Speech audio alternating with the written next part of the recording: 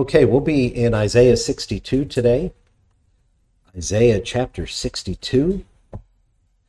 And in Isaiah 62, we're going to have to review and do a little bit of history in order for this to make sense. But as we getting near to the end of Isaiah, hopefully it's all starting to come together. And that the study of Isaiah, my purpose has been that you will not only understand Isaiah, but that you will be encouraged and you will be more effective in your reading of all other parts of Scripture, and indeed especially the prophets.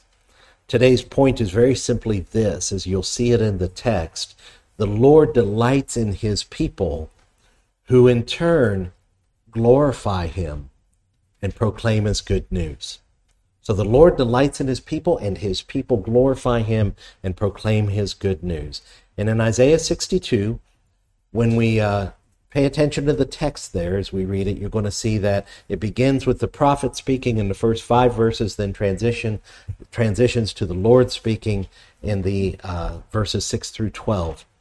So that will be helpful as we read it. First, a brief history lesson. And this is what we'd like to see us understand as a background to this, to summarize some of the things that we've already learned in Isaiah and things that we see elsewhere. What we want to see is simply this: that the exile of Israel from their land and their return to that land were predicted. And this is powerfully important to understand. I've put the cross references in your notes because I don't want to spend a lot of time on the history. I want you to search that out to see if these things are true. But in Deuteronomy chapter 28, among the curses that the Lord said, when you go into this land, if you're not faithful to me, if you don't follow me, if you follow idols instead, eventually I'll put you out of this land. And so that was the terms of their covenant. So as God takes them into exile, he is simply doing what he promised to do in response to their behavior. But when you get to Deuteronomy 30, you see that the return from exile was predicted.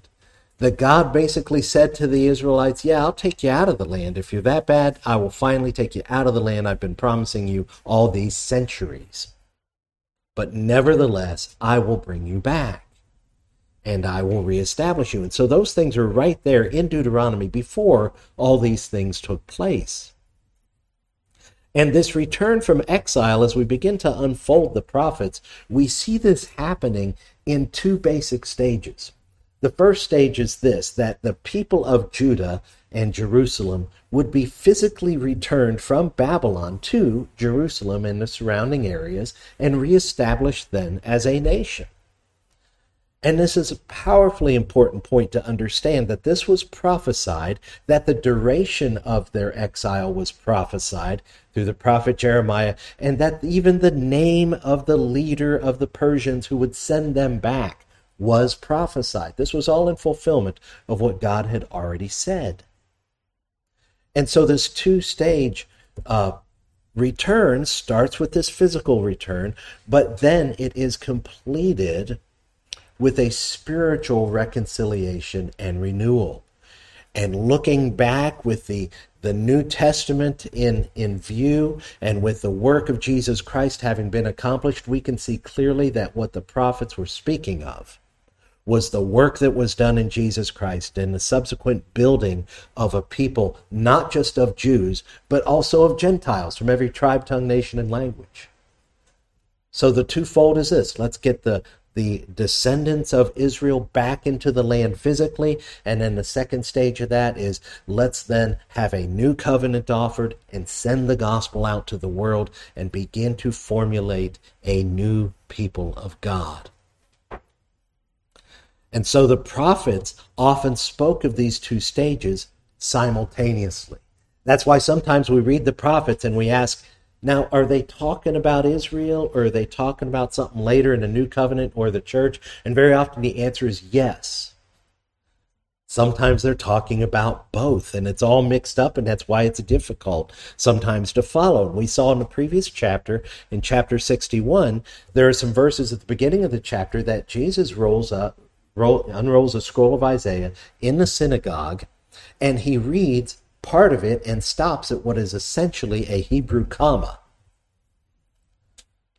denoting the difference between his first and his second coming. So that's how the prophets work. They can have in a single sentence ideas that span centuries. And so as we come back to it, we have to take our knowledge of the covenant with Israel, and we have to take our knowledge of what Jesus Christ has done in the New Testament and in the New Covenant, and we have to bring those things to bear on the text, and then we can begin to understand it. So that means that much of this language in the book of Isaiah that speaks of Jerusalem, or speaks of its other name, Zion, in such a way as to not really fit anything that had happened before Jesus came, therefore is speaking of the church, the gathered people of God under the new covenant. And so it's for us to unfold this as we go to Isaiah 62. In Isaiah 62, we're going to see Isaiah use language that includes things like righteousness, that includes things like the nations, and that we see that he is speaking of, and the Lord is speaking of, a time that is not yet fulfilled in his day, but is being fulfilled now. So when we're paying attention, we see that what is said is not just about the people of Isaiah's day or even the people of Israel that followed them, but it is said of the church, all those redeemed by the blood of Jesus Christ through all the ages. As Paul would say it in the book of Romans, true Israel. And therefore, if you are a believer in Jesus Christ, if you have professed his name, if you have repented of your sins and trusted in him for your salvation, these verses become very relevant to you, to explain to you what the Lord has done for you and to encourage you to do what he would have you do for him. And so let's read Isaiah 62, and as we go there, we're going to see that this is very well laid out, a little mixed up, but very well laid out by the prophet, and we're going to have a great time understanding it. Here's what it says in Isaiah 62, and I'll remind you these first 5 verses are from Isaiah's perspective, and then starting in verse 6 and following, the Lord is speaking. So here's what Isaiah says. He says, "For Zion's sake, I will not keep silent." It's a good start, isn't it? It's like, I've got to talk about this. "And for Jerusalem's sake, I will not be quiet until her righteousness goes forth as brightness and her salvation as a burning torch. The nations shall see your righteousness, and all the kings your glory, and you shall be called by a new name that the mouth of the Lord will give. You shall be a crown of beauty in the hand of the Lord, and a royal diadem in the hand of your God. You shall no more be termed forsaken, and your land shall no more be termed desolate. But you shall be called, my delight is in her, and your land married. For the Lord delights in you, and your land shall be married. For as a young man marries a woman, so shall your sons marry you, and as the bridegroom rejoices over the bride, so shall your God rejoice over you." Now the Lord speaks. "On your walls, O Jerusalem, I have set watchmen. All the day and all the night they shall never be silent. You who put the Lord in remembrance, take no rest, and give him no rest, until he establishes Jerusalem and makes it a praise in the earth. The Lord has sworn by his right hand and by his mighty arm, I will not again give your grain to be food for your enemies, and foreigners shall not drink your wine for which you have labored, but those who garner it shall eat it and praise the Lord. And those who gather it shall drink it in the courts of my sanctuary. Go through the gates, prepare the way for the people, build up the highway, clear it of stones, lift up a signal over the peoples. Behold, the Lord is proclaimed to the end of the earth. Say to the daughter of Zion, behold, your salvation comes. Behold, his reward is with him, and his recompense before him. and they shall be called the holy people, the redeemed of the Lord, and you shall be called sought out, a city not forsaken. Let's pray. Father God, we thank you for these words. And Lord, let them not be just a spectacle to us, but let them be internalized, that we may understand how you feel about your people, that we may see the scope of what you have done for your people, and that we may be motivated to do all that your people are described doing here. We thank you, Lord, and we praise you in Jesus' name. Amen. All right, let's talk about the Lord first in this, and let's see indeed what this has to say about him. What we're going to see is, first of all, the Lord delights in his people. And that's probably the most pithy statement in the passage, is that the Lord delights in his people. He takes pleasure in his people. And people say, why did God start all this? Why did he do all this? And all this pain and suffering and difficulty and thousands of years of wrestling with and dealing with the people of Israel and all the people of the earth and dealing with this new covenant and going to the cross and all the suffering and anguish there and being rejected. And then these thousands of years of the church age where the church has to be at least as frustrating as Israel was. Why go through all that? And the short answer is this: he enjoys you. He did this for you. He enjoys his people. He delights in his people. They're going to be called the holy people, the redeemed of the Lord. They're given a whole list of new names in here, which each one of them indicates a blessing of the Lord, the mercy and grace that he pours out on his people. He blesses his people. He molds them and makes them into what he desires and what is the most blessed state they can know. In verse 1 here, we see that the Lord blesses his people with righteousness. The Lord blesses his people with righteousness and with salvation. Do you realize the blessing of righteousness? That how much we have inside ourselves is because of a lack of righteousness. The sin that indwells us, but even more, the apart from Christ, before we were in Christ, when we were still separated by him and had not been redeemed in Christ, we were separated from God. And that made our lives empty, purposeless, self-serving. But righteousness comes, enabling us to be in that space that God is in, and enabling us indeed to have his Spirit indwell us. Righteousness and salvation. Being given the exit ramp off as the old band once said, the highway to hell. Being provided with that diversion off of the normal destination of humanity, separated from God, dead in their sin, to that high road, that narrow way. That is salvation, that is life, that is truth, and that is walks in the light. If we look at verse 2 here, he also gives his people mission, that they have things to do.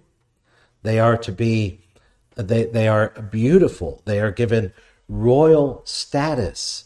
And this speaks of a status of believers that takes us back to the created order of things. We'll talk more about that in a moment as we get to the people of God. But look in verse 4 here, what he says about them here. And here's where he does some renaming. You're no more called forsaken. And if you look up these various names that are used in this passage here, you'll find many of them earlier in the book of Isaiah where he tells them, you're forsaken. And now he's going to say, you're not forsaken. No more you're going to be called desolate. No more are you going to be called forsaken. But you shall be called, my delight is in her. My delight is in her. You're going to be called married because he delights in his people. Married, that's something important. As the New Testament comes along, we find out Jesus is referred to as the bridegroom, the church referred to as his bride. In other words, he's going to do all for him that a good husband, a right husband, a true man should be doing for his wife. But he will do it without mixture of error or procrastination, men. But he will be doing it perfectly, and he will be ministering to his people.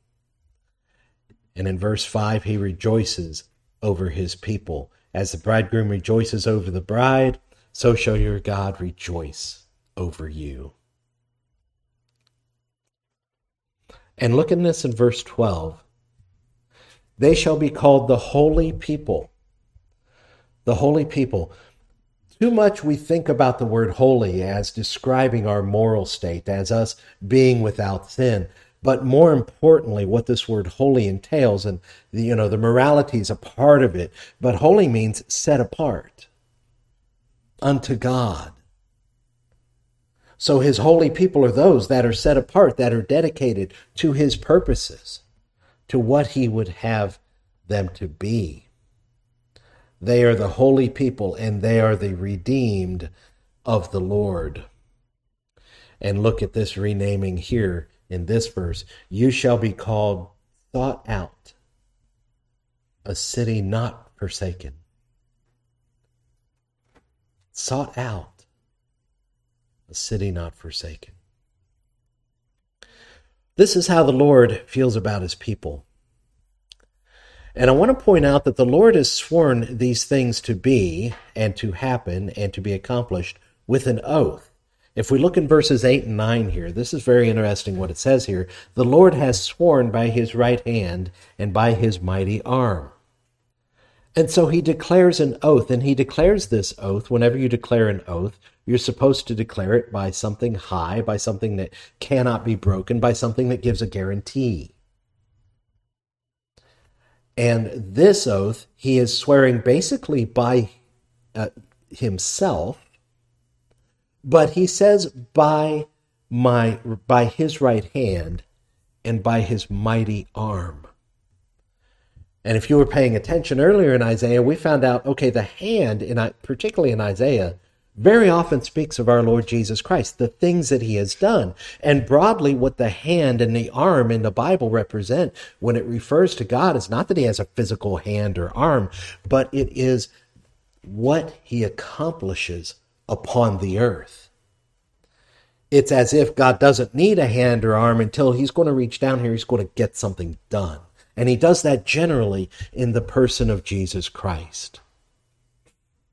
And so he swears then, in essence, by the Lord Jesus Christ, by the work that he has done, by the absolute certainty of his power and might that he has in Jesus Christ, by the absolute authority of Jesus Christ, in which all authority in heaven and on earth has been given to Jesus Christ, but also by the great ability of Jesus Christ, the one who came and was tempted in every way as we are, and yet did not sin.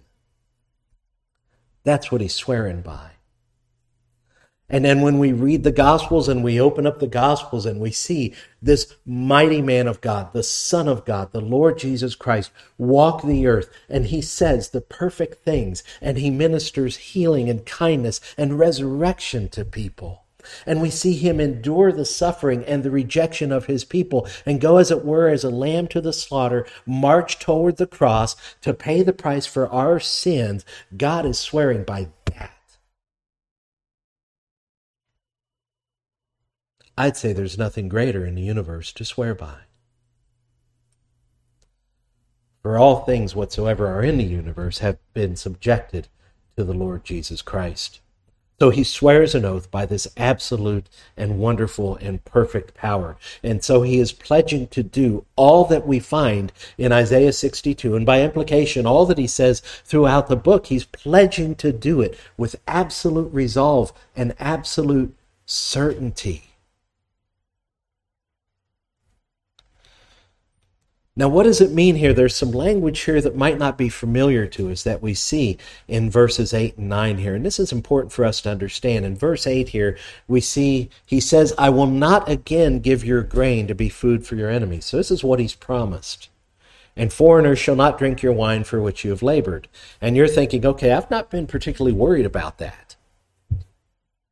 We've, as a nation, only been attacked a couple times, and it's never resulted in any kind of mainland incursion or invasion like that. We're in what we think is a fairly secure place on the planet. So what is all this talk of this I'm not going to give your food to your enemies? Well, in order to understand this, we have to think like Isaiah, think like the Israelites who received the word of God, because it had to be relevant to them when they received it. And if you go back there into the end of the book of Deuteronomy, which is your guidebook for understanding the entire Old Testament, what you'll find is part of the curses was that they would grow up crops and someone else would get the benefit.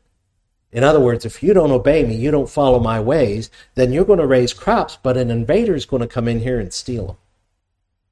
And you're going to have fruit on the vine, but someone else is going to make wine out of it because you will have been unfaithful, and I will send an enemy upon you.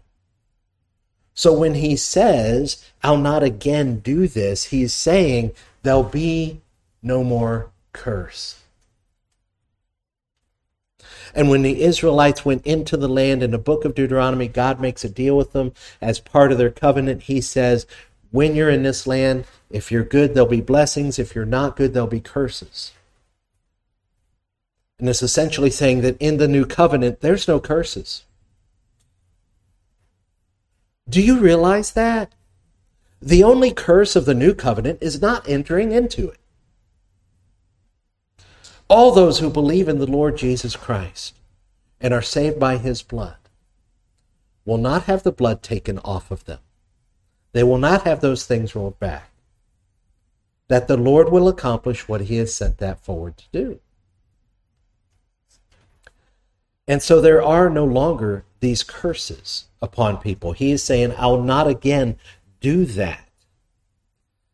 But verse 9, those who garner it shall eat it, praise the Lord. Those who gather it shall drink it in the courts of my sanctuary.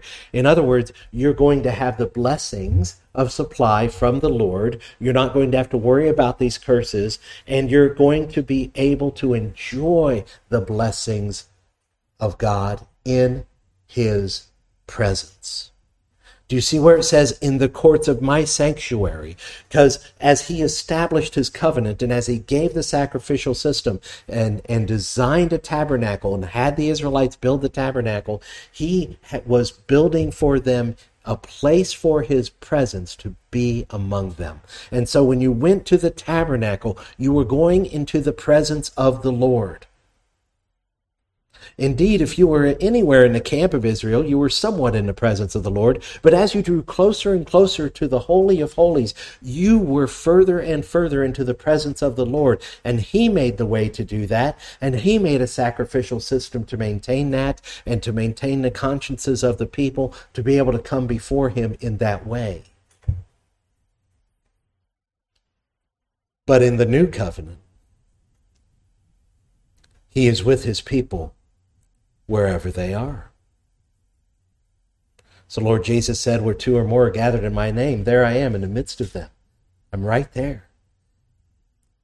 And he said he would send another comforter, one like him, but not him. That's the Holy Spirit of God. He would send to be in his people. And so he has made his people, according to the New Testament, a temple, a dwelling place for the Spirit of God. God has sworn to bring his people near. There's no longer this curse, but there's fellowship of breaking the bread and enjoying the cup with the Lord in his presence. God has sworn to bring his people near, to make them righteous, to bless them with his presence and life and purpose, the mission that they have, and he has shown himself faithful and mighty to do it. This is why we study the Word of God, because it brings before our eyes all that he has done It shows his powerful might to accomplish it. It shows his will to accomplish it. It reveals to us his attitude toward his people, to see all that he has done for his people, and to see that there's no obstacle too great for him, no heart too hard for him, no conspiracy of earthly authorities too grand for him, no spiritual powers that can oppose him or stop him, so that when he swears with an oath, we know it to be fact. Let's move on and see perhaps the most beautiful aspect of what he is doing, and that's that his people are a part of it. I don't know if you've realized this, but God has included his people in every step of his plan. There's not been any part of his plan accomplished upon the earth except the cross that did not involve his people.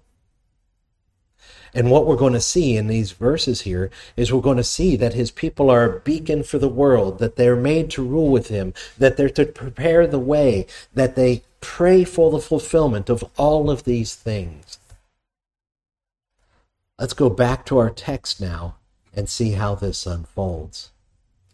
It unfolds like this in verses 1 and 2. God's people are to be a beacon for the world, he says. And this is Isaiah's words. For Zion's sake, I will not keep silent. And I want you to internalize that. And I want you then to interpret it based upon what we've learned. When he is speaking of Zion, he's speaking of the redeemed and the faithful people of all ages of the Lord. And he's saying, I won't keep silent. Can we say that? Can you say it with me? I will not keep silent.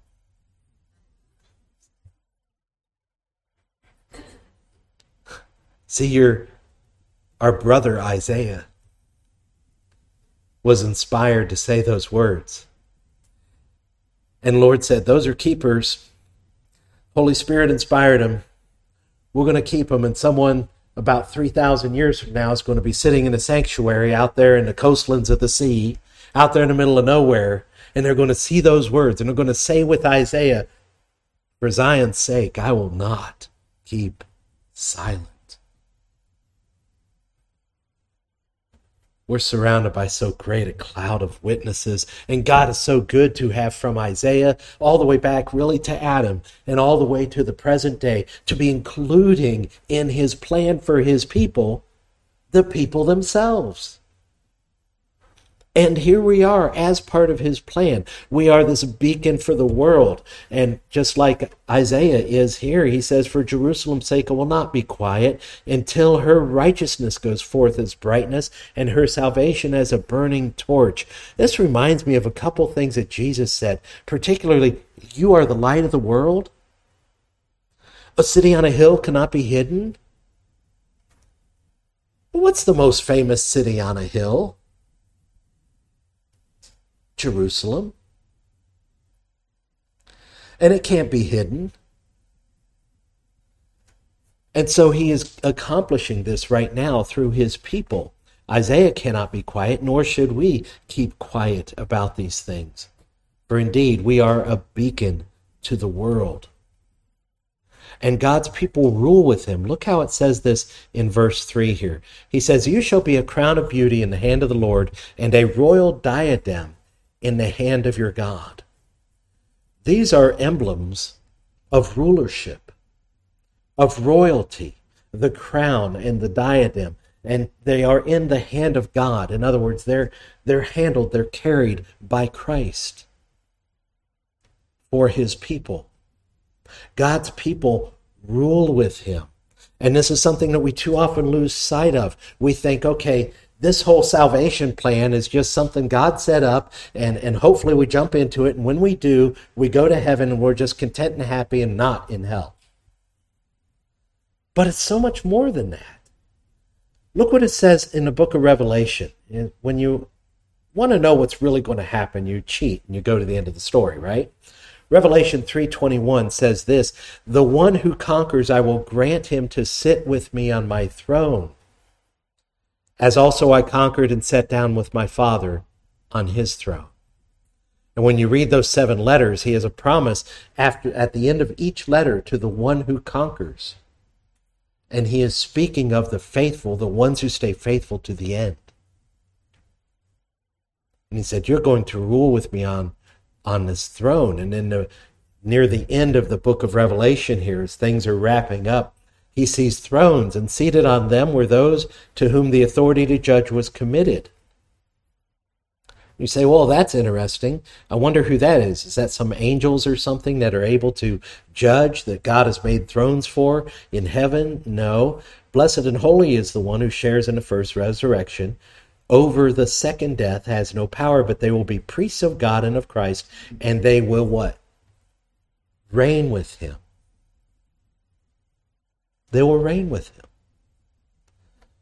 He says this clearly in Corinthians, and I'm going over this much because this is important, because I'm going to make the point and I'm going to bring it back to creation itself. 1 Corinthians, Paul puts it this way: do you not know that saints will judge the world? He's criticizing the church because they were taking each other to court. He says this isn't appropriate. Y'all aren't plaintiffs and you aren't defendants, you're judges. He says, do you not know that the saints will judge the world? And if the world is to be judged by you, are you incompetent to try trivial cases? Do you not know that we are to judge angels? Some conjecture that was part of this whole rebellion. What upset Satan and some of the angels was the idea that the humans were put in charge of the earth. And yet we will rule over them. Look at 2 Timothy 2:12. If we endure, we will also reign with him. And look then in Genesis 1:27-28. God created man in his own image. In the image of God he created him. Male and female he created them. And God blessed them, and God said to them, be fruitful and multiply and fill the earth and subdue it, and have dominion over the fish of the sea and over the birds of the heavens, over every living thing that moves on the earth. To be in his image and his likeness is this aspect of dominion. It is to be ruling over the earth. As he presides over the universe and he presides over us, so we rule with him and we are to preside over the earth. But we lost that when we sinned and we were thrown out of the garden and we forfeited that position. But in Christ, it is restored. In Christ, it is restored.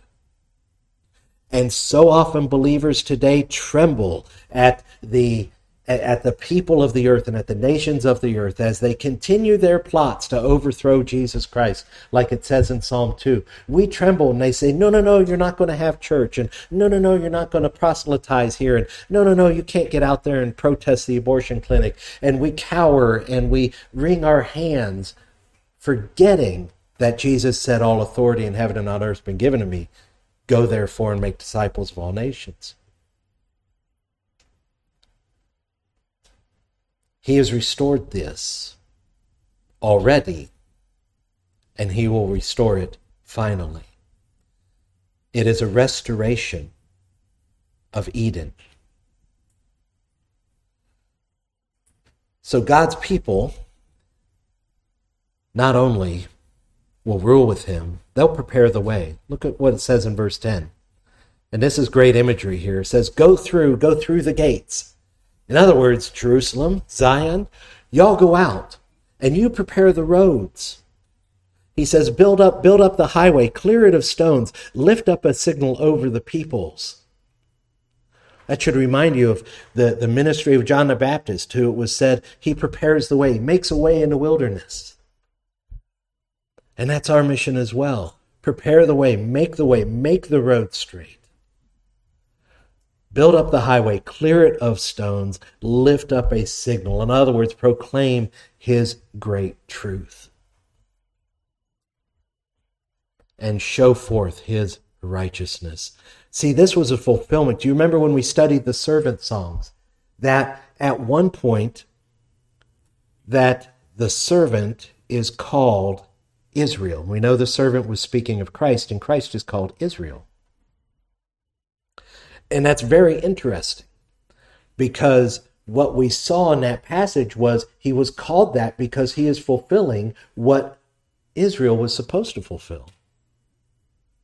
And ultimately really kind of did by bringing forth the Christ and him doing his work. But look all the way back in Genesis chapter 12 when this whole Israel thing really started. And the Lord said to Abram, "Go from your country and your kindred and your father's house to the land that I will show you, and I will make of you a great nation. And I will bless you and make your name great so that you will be a blessing. I will bless those who bless you, and him who dishonors you I will curse, and in you all the families of the earth shall be blessed." You see, from the very beginning, from his first communications with Abram to call him out of the land of the Chaldeans, ironically, or that area north of the Chaldeans there, he calls him out of that land and he says, "I'm going to make you a great nation and you're going to bless all the nations." And this is precisely what we see described in Isaiah over and over and over again. It's this blessing to all the nations, a blessing of knowing God and who he is. So they are a beacon. They are to go out and prepare the way, these people of God. But look what else they do in verses 6 and 7 when the Lord takes over here, So Isaiah lifts up these praises to the Lord in the first 5 verses saying, "I will not keep silent. I've got to make known what's going on here." And the Lord comes in and he says, "On your walls, O Jerusalem, I've set watchmen. All the day and all the night they shall never be silent. You who put the Lord in remembrance, take no rest, and give him no rest until he establishes Jerusalem and makes it a praise in the earth." God's people pray unceasingly for the fulfillment of all of these things. Do you see the language here is the idea that these are like watchmen. They're going to sit on the wall. In other words, they're going to be up here where they can see what's going on. They can speak to the people outside the wall. They can speak to the people inside the wall. And what they're to do is they're to be speaking to the Lord all day and all night. Be speaking to the Lord. Give him no rest until all this is done. He wants his people to be praying for all this to be accomplished. Too often we look in this like spectators, like we're sitting on the bleachers and we're reading the Word of God and it's saying all that God has done and all that he's doing. And it's like we're watching a parade go by like, wow, isn't that cool? Pretty soon we'll see this happen and we'll see that happen and he'll have all these things accomplished. But this is the person who sits and is part of the parade, knowing what comes behind them and encouraging it all the more. This is give him no rest. And we're reminded of the passages where Jesus instructs us to pray. And he instructs us, don't do vain repetition like the Gentiles. In other words, don't just say words over and over like they're magic words, but be persistent in prayer. Keep after him for things. And he's saying right here, he's put watchmen, he's designated his people to continue to give him no rest, to pray over and over. For what? Would it surprise you if I said, it's like we're praying, your kingdom come, your will be done, on earth as it is in heaven? God, send your people to spread your word.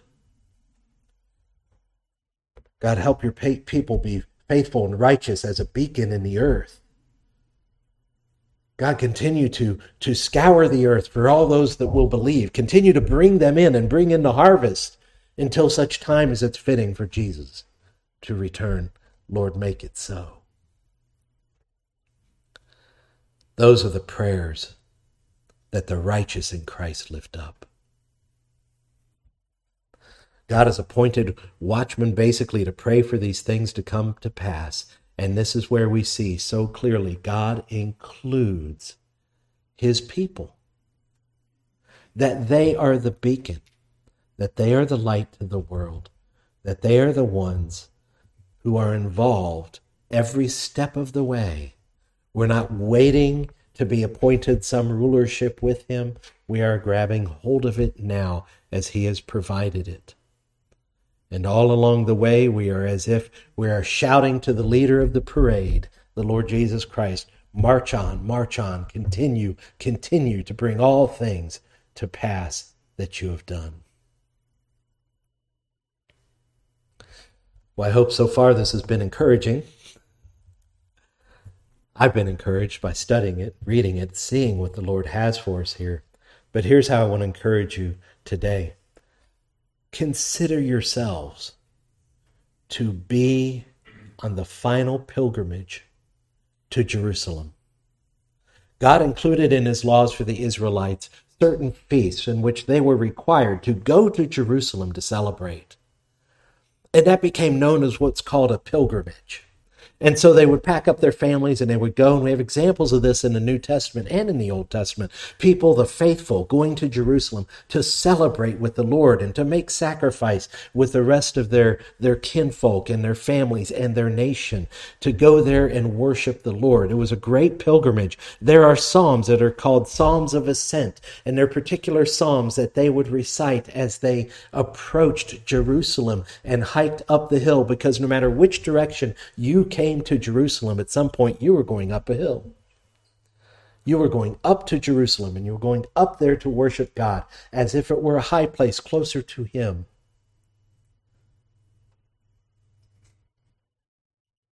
And according to Barry Webb, whose commentary on Isaiah has been very helpful to me, we're on that final pilgrimage. We're on our way there. And all along the way, we are beacons. All along the way, we are those who are smoothing the way for those who would come behind us. And we're all along the way encouraging others to go with us. This is a picture that we saw earlier in the book of Isaiah. In Isaiah chapter 2, we see this come to pass. And it says like this, it shall come to pass in the latter days that the mountain of the house of the Lord shall be established as the highest of the mountains. In other words, it'd be like a beacon. You could see it from everywhere. It shall be lifted up above the hills, and all the nations shall flow to it. And many peoples shall come and say, Come, let us go up to the mountain of the Lord, to the house of the God of Jacob, that he may teach us his ways, that we may walk in his paths. Do you remember in the passage we just read? It said, you're going to be called sought after. For out of Zion shall go forth the law and the word of the Lord from Jerusalem. He shall judge between the nations. He shall decide disputes for many peoples. They shall beat their swords into plowshares and their spears into pruning hooks. Nation shall not lift up sword against nation, nor shall they learn war any more. O house of Jacob, come, let us walk in the light of the Lord. Are we those who along the way they're saying, hey, come, let us go up to the mountain of the Lord? Is this not spreading the gospel? Is this not what we're encouraged to do? That we're on this final pilgrimage, but as we pass along the road, we're seeing the spectators stand around and they're like, oh, look, it's a pilgrimage. People are going somewhere. And we say, yes, come along. But I've got this and that to do. No, don't worry about that. That won't matter. Where we're going, those things won't matter. Come along. We pass them on the road, and will they go? I don't know. Have we asked? What awaits those who do not make this final pilgrimage to Jerusalem? What awaits those who watch us go by and don't respond to this encouragement to let's go up to the house of the Lord? We're going to find out next time what exactly happens. For now, we can see the example that Isaiah has set in not being able to keep silent about these things, that we are to share the gospel, that we're to announce to everyone where we're going, that we're to raise up a banner, as it were, take the basket off the light, let it shine, remove the stones out of the road, the obstacles, the objections that people have to the gospel, and let's deal with those things. Let's get them out of the way, the things upon which people stumble, and let's carry them along the way. Let's invite them along to go up to Jerusalem, the final pilgrimage. And then our encouragement is this: pray for the kingdom to come. Pray for the kingdom to come. We're called to be light, a beacon, a witness, to prepare the way, to proclaim the gospel, but it all begins here with prayer. As he tells the watchman, don't give him any rest until he establishes Jerusalem and makes it a praise on the earth. Don't give the Lord any rest. You know what? Better yet, raise your hand if you've ever had to wake someone else up, like on a regular basis, like, yeah, most of us, any of us that have had children, it's like you go through that period where you're the one that has to wake them up, and then you pray for the day that they'll be able to wake up. And then when they have to get up before you and go to work, you're awake anyway, but you're not, you're staying in your room because you're like, okay, I'm going to give them the chance to do it on their own, and hopefully they'll wake up and get on their own. And then you hear their door open and you hear them moving about the house, and you're like, praise the Lord, they did it. When we wake up in the morning, won't you roll over and make sure that the Lord is not resting? This is what this is saying. Don't give him any rest. Keep on his case until this is all done. Nag him. He can take it. And say, Lord, are you saving people today? Is the kingdom coming today? Are you improving your people and making them a beacon and a light for the world? Lord, are you equipping your people? And bother him every morning. As you wake up, say, I'm going to make sure the Lord's awake. I'm not just going to take it by word here that he's going to do all this without me, because it's very clear he doesn't do anything on the earth without people. So I'm going to be the one to make sure he's awake. And hopefully I make a habit of it. So pray for the kingdom to come. Let's do that right now. Let's pray. Father God, we thank you and praise you. For Lord, you are good. You are accomplishing these things, both in us and through us. And Lord, we praise you for your faithfulness to do so. We understand the weight of the oath that you have sworn, that it is a sure thing, that it is a definite thing, but nevertheless, we don't want to give you rest. Would you have your people to continually pray for you? What we have learned from the scriptures is this, that you take a delight in your people, and your people then, in turn, proclaim your excellencies to the world. Will you keep them at work? Will you keep us moving forward? Will you present us opportunity, and by your Spirit then provoke us to act? Please, Lord. We're watching, and we're waiting. We're praying, Lord. Grant us the righteousness and the faithfulness we need to be a beacon and a light to our world. Pray, Lord, as we leave here this day, that you'll grant us opportunities, that you'll grant us faithfulness, that you'll help us, Lord, to glorify your name in all the earth. For, Lord, it is our greatest desire to see you win. And, Lord, we'll not take it for granted that you do. We will join in the fight. We will walk. We will make the pilgrimage. We thank you in Jesus' name. Amen.